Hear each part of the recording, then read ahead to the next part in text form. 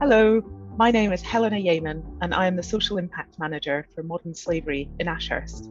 This year, we are celebrating 200 years of Ashurst, and there are many activities taking place throughout the year to mark this significant milestone. The Pro Bono and Social Impact team particularly wanted to honour our founder, William Ashurst, who was a progressive advocate, deeply committed to social justice, particularly women's equality and the abolition of slavery. Furthermore, William's four daughters, Elizabeth, Matilda, Caroline, and Emily, poured their energy into the fight to abolish slavery and to attain equality for women. What William's daughters achieved in their lifetime is remarkable, and we chose to name four of our key initiatives after them in our Modern Slavery Action Plan, which recognises the continued growth of all forms of modern slavery, and where we, as a firm, have a role in combating slavery and the steps we can take to achieve this with our colleagues, clients, and other stakeholders.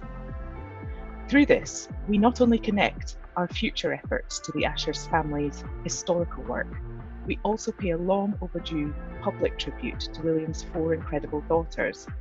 This episode is the first in a four-part series to talk about each Ashurst daughter and their legacy. Today, we're discussing why we set up the Matilda Ashurst Anti-Slavery Fellow Grant and what that involves. We know that Matilda was a passionate advocate for the abolition of slavery and continued her abolition efforts throughout her life. For example, she developed an international network of like-minded thinkers and befriended American abolitionists such as William Lloyd Garrison and Lucretia Mott. Matilda attended the World Anti-Slavery Convention with William Ashurst in 1840 and is described as having been roused to white heat over the treatment of female campaigners in attendance. The Anti-Slavery Society, which was a precursor to Anti-Slavery International, otherwise known as ASI, was also in attendance, which is why we decided to set up the Matilda Ashurst Anti-Slavery Fellow Grant, as this 10-year funding commitment plays a key role in ASI's efforts to eradicate slavery. Our guest today is the CEO of ASI, Jasmine O'Connor, OBE, who is going to tell us more about their work and how the Matilda Ashurst Grant has benefited them as an organisation, so that we can understand more about Matilda's legacy. Jasmine, can you tell us a little bit about ASI and its evolution and focus today?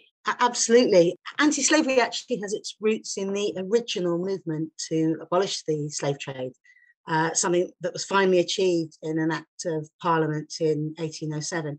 And since then, anti-slavery and its many, many allies around the world have been pushing for slavery and an end to slavery-like practices in every country. I don't know whether you know, but the last country to do this was in 1981, and it was Mauritania, where we actually do have some programs. And today our purpose is very, very clear. It's to make slavery a thing of the past and ensure freedom from slavery for everyone, everywhere. A lot of people still, I find, think that slavery ended with the transatlantic slave trade. But of course, that isn't true. And today there are over 40 million people in modern slavery. So while the chains and cuffs are no longer common, there are invisible chains of deception, debt bondage, and then laws that just aren't effective enough to protect people from being trafficked and enslaved. So that's why we exist. We do what we do because the problem is out there, and our legacy continues today. Thanks. 40 million across the globe, that is just terrifying. What do we say to our listeners who don't think that slavery is in their backyard? A lot of people might be listening from the UK or Australia and think, oh, well, there's no slavery where we live. Can you perhaps give us examples or discuss what's happening in plain sight? Absolutely. I think that's a really good question because, as you say, you don't see the visible signs unless you really understand what you're looking for. So in the UK, there are numerous industries and numerous ways in which people enslave.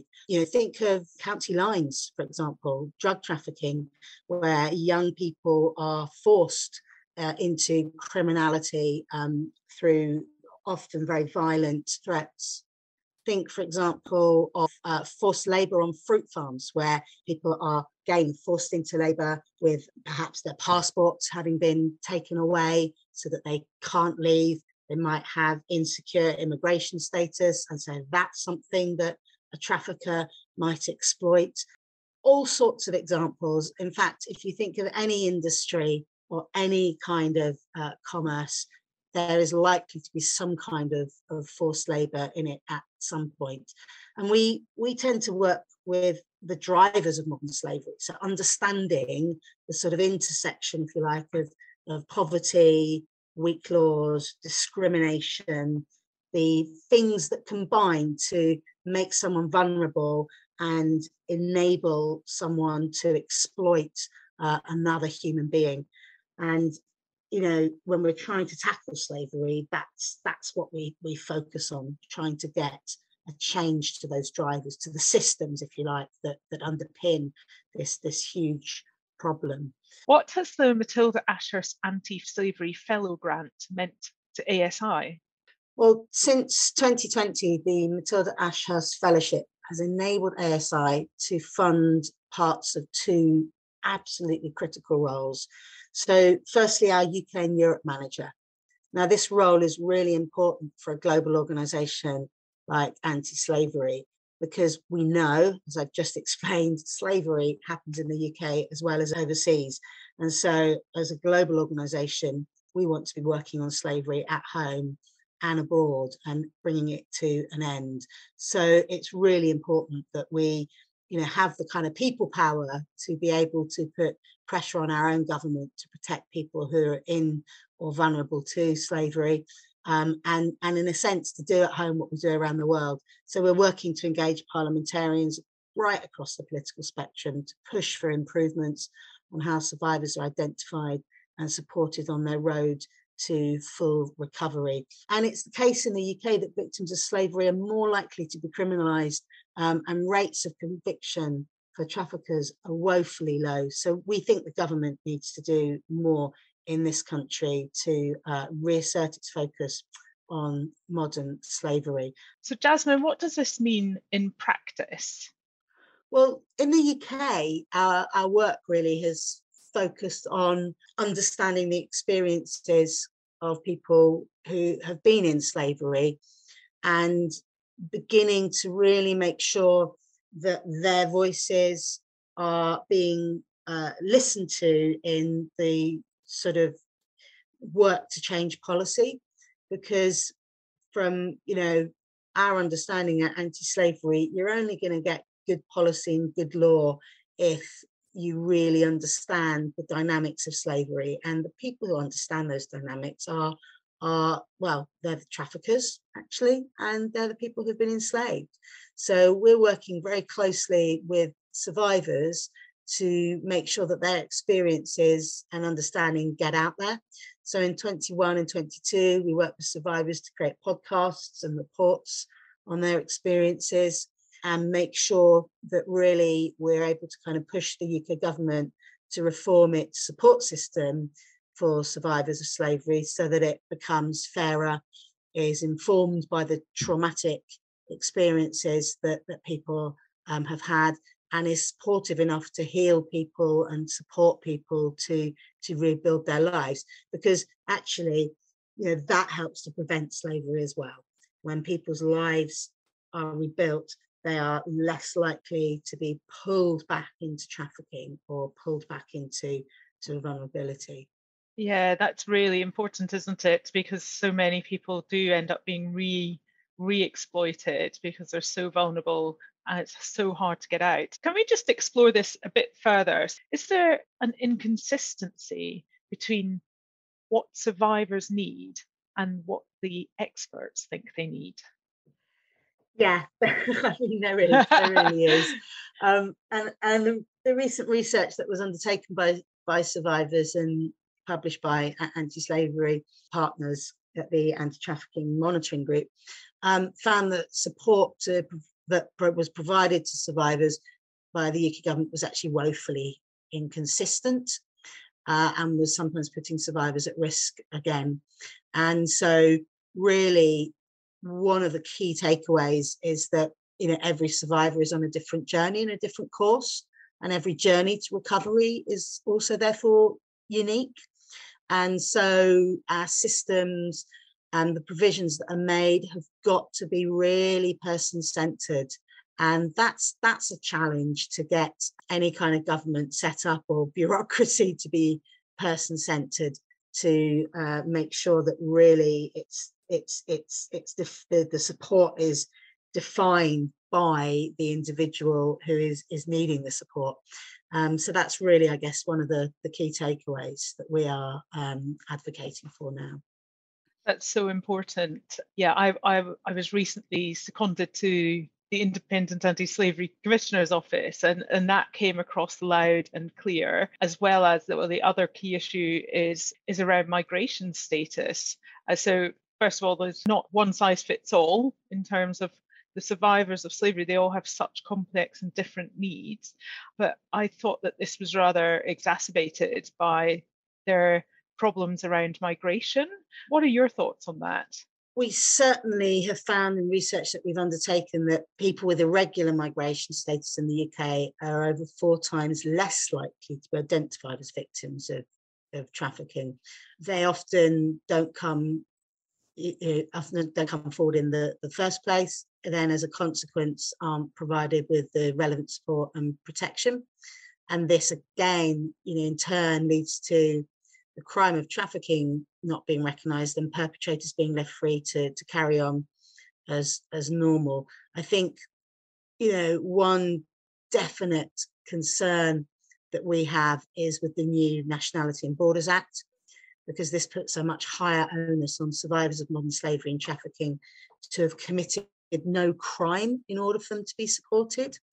And if you consider that 49% of people are exploited in different forms of criminal activity, it again means that people are having these barriers to support. So if an individual has insecure immigration status and has, often as a result of their slavery, committed a crime, then they're doubly less likely to get the support that they need and get full recovery, because they won't be coming forward for fear of being criminalized. That's such a good point, Jasmine. And I think that perhaps it might be useful just to give an example to our listeners with regards to what sort of criminal activity these people are vulnerable to. Yeah, I mean, there's all sorts of examples. Obviously, county lines in the UK, British-born victims, and those from other countries being, effectively forced to either grow and or sell drugs as a part of the sort of traffickers' criminal outfit. And obviously, those two activities are illegal in this country, and indeed, individuals who are forced into that will, undoubtedly be fearful of coming forward. And in terms of other countries, can you think of an example, perhaps for the other side of the globe with our Australian listeners? I know that legislation is different there, obviously, but similar problems with criminal activity and being afraid to come forward. Can you think of any examples? I think a lot of the countries that we work in globally tend to be countries where the mechanisms are sometimes slightly different, and the jurisdictions, every jurisdiction is different. I've got no doubt that very similar examples will exist in Australia. The work that we tend to do around the world is very often with victims of trafficking in different industries in different countries, and often immigration status can play a part. So, for example, with in the Middle East, there's quite a number of people who are trafficked for either labouring type jobs from maybe parts of Africa, and they might come on a tied visa to do that job. And then what happens is maybe that job ends for some reason and they've been effectively tied to that employer, and the job ends for some reason. And then, of course, their immigration status effectively is insecure because it's been tied to that employer. And then they might find work with another employer, and then actually that employer, it exploits them, and they aren't able to sort of come forward for support because they're in that insecure immigration status and would be deported or would be imprisoned. So that, I guess, is an example of the way this sort of criminality around immigration status can work in different jurisdictions. Can you tell me a bit about the second critical role that the Matilda Ashurst Fellowship is supporting? Yeah, absolutely. This is the Support for Business and Human Rights Manager. Our work on business and human rights really tackles slavery as a part of the challenge in our global supply chains. I think one area that role is working on is that of state-sponsored forced labour. So, for example, where cotton is picked by citizens forced into fields each harvest time by the government. You might be a doctor or a teacher or a school child, and at harvest time, that's it. Stop what you're doing. You're forced to go and pick cotton with absolutely no choice in the matter. And we work with a coalition of allies to get businesses to pledge not to source state-sponsored forced labour made goods. So we're working with government officials, the UN, to take action as well, and pushing forward the right kind of policies. We actually worked for 10 years on this issue in Uzbekistan, and this past year saw a really positive response with the Uzbek government. Actually, it was reported that there was no forced labour evident in last year's harvest. That was sort of independently verified by the ILO. So, progress does get made. I think the other area on that, the business and human rights side, is that since 2017, we've been progressing a global response to the issue by pressing for legislation to implement what we call mandatory human rights due diligence for companies operating in the EU. And this would mean that we have a law that really makes sure that businesses actually have to consider human rights fully in all of their work, both the way that they do business, but also their supply chains. Thank you. That's amazing. It's really good to hear good stories as well. And, the Uzbekistan example, I wonder if you had another sort of good story you could tell us, what in terms of, we hear so much negativity and it's really depressing, but it's good to hear what does work and what is working and where government does change and the wins that, have you had any exciting wins over the last 12 months that you might give us an example of? Well, I think there's all sorts of incremental wins. Sometimes they don't feel as big as I want them to feel.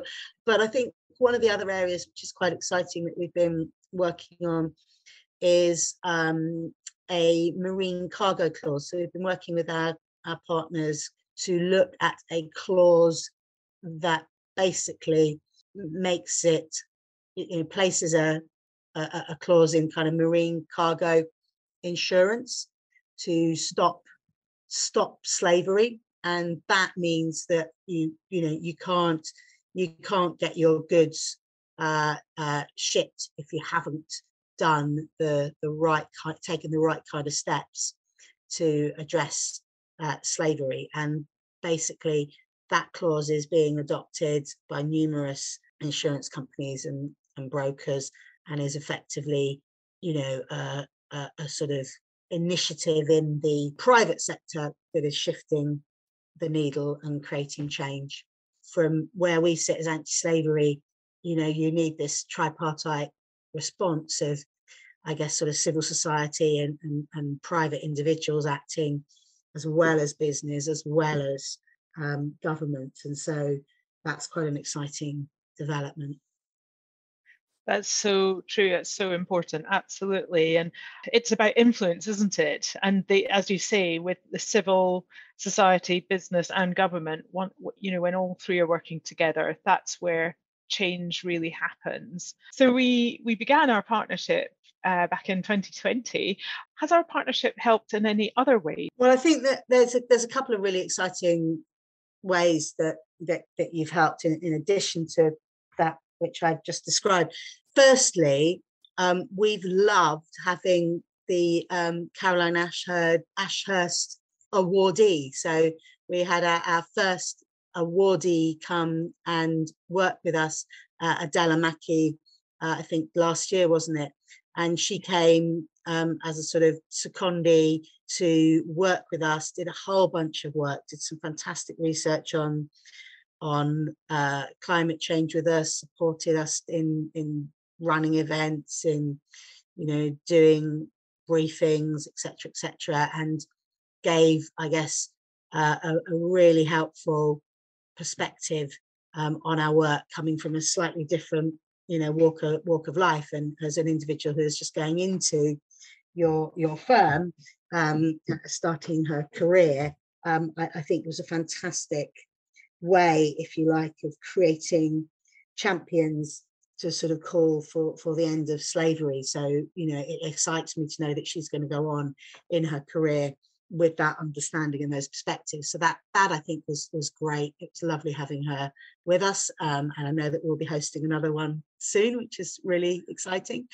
The other thing really is that we really enjoy the pro bono support that you give us, and that comes in all sorts of ways, whether it's letting us use your lovely offices for our AGM, or whether it's actually providing the kind of legal advice that we need from time to time. I think really because of what we do, creating systemic change to end slavery, we need support in all sorts of different ways, and really being able to have support with whether it's our safeguarding efforts, whether it's advising us on our contracts and negotiations or specific legal issues.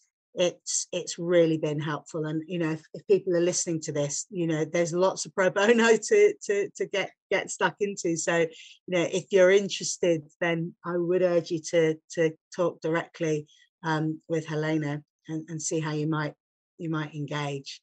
Thank you. Yes, and I should say, certainly with regards to the Caroline Ashurst Award, that is a two-way stream, and we really enjoyed having Adela join the firm, having had 6 months experience with you. She's now a fantastic ambassador for the cause, but also she comes in the firm as a specialist, knowing more about modern slavery than most of her colleagues. So that was a really great opportunity for her too. And yes, absolutely, with regards to pro bono, that's just part of our DNA. It's really important to us, particularly with our relationship with you. We want to offer as much pro bono support as we can around modern slavery. So absolutely, just keep on asking. Brilliant, we will. So it can seem a little overwhelming if you don't know much about the subject of modern slavery, or you weren't aware that it's happening in your own backyard, so to speak. What would you say to the listener who wants to help and doesn't know where to start?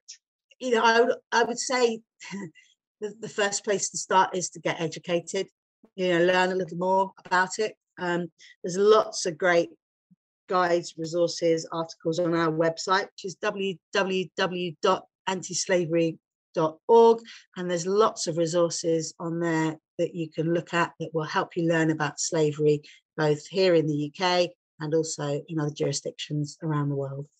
So check that out.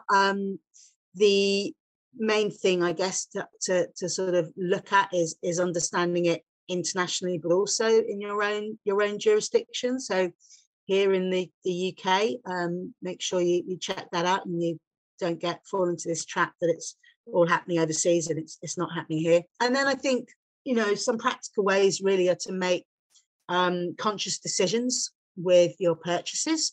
So, find out where your clothing, where your coffee, where your chocolate, is coming from, and really create awareness around that with your friends and your family. Then, of course, there are campaigns that Anti-Slavery runs from time to time.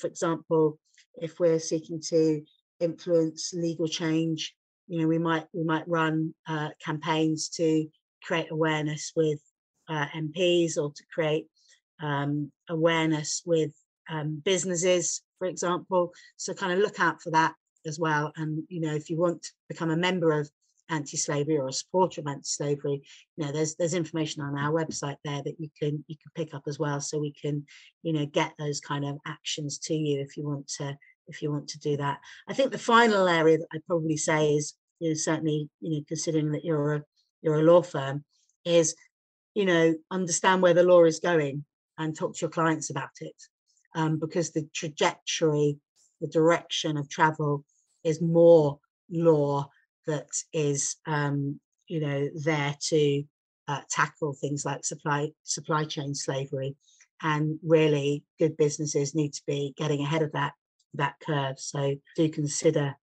bringing it into those conversations as appropriate. Thank you. I think that's really helpful. So yeah, it's about educating ourselves, and those sort of small changes that we can make. And I think that's true. I mean, we all know about, or most of us know about, sourcing coffee or chocolate. And I think we're becoming more aware with clothing, and certainly some of our large clothing businesses in fashion are being much more transparent about how they're sourcing their cotton, and which factories they're working with, and making sure that supply chain is as good as can possibly be. From our part, it's an enormous privilege to work with you and to learn from your expertise. We hope to continue our relationship beyond our 10-year commitment, and to continue to educate and empower our colleagues and clients and other networks to get involved in the anti-slavery movement. So thank you so much for your time, Jasmine. You're more than welcome. It's a pleasure, and I think it's just a fantastic partnership. And the commitment you've made gives us the power, if you like, for us to continue to fight slavery. So thank you.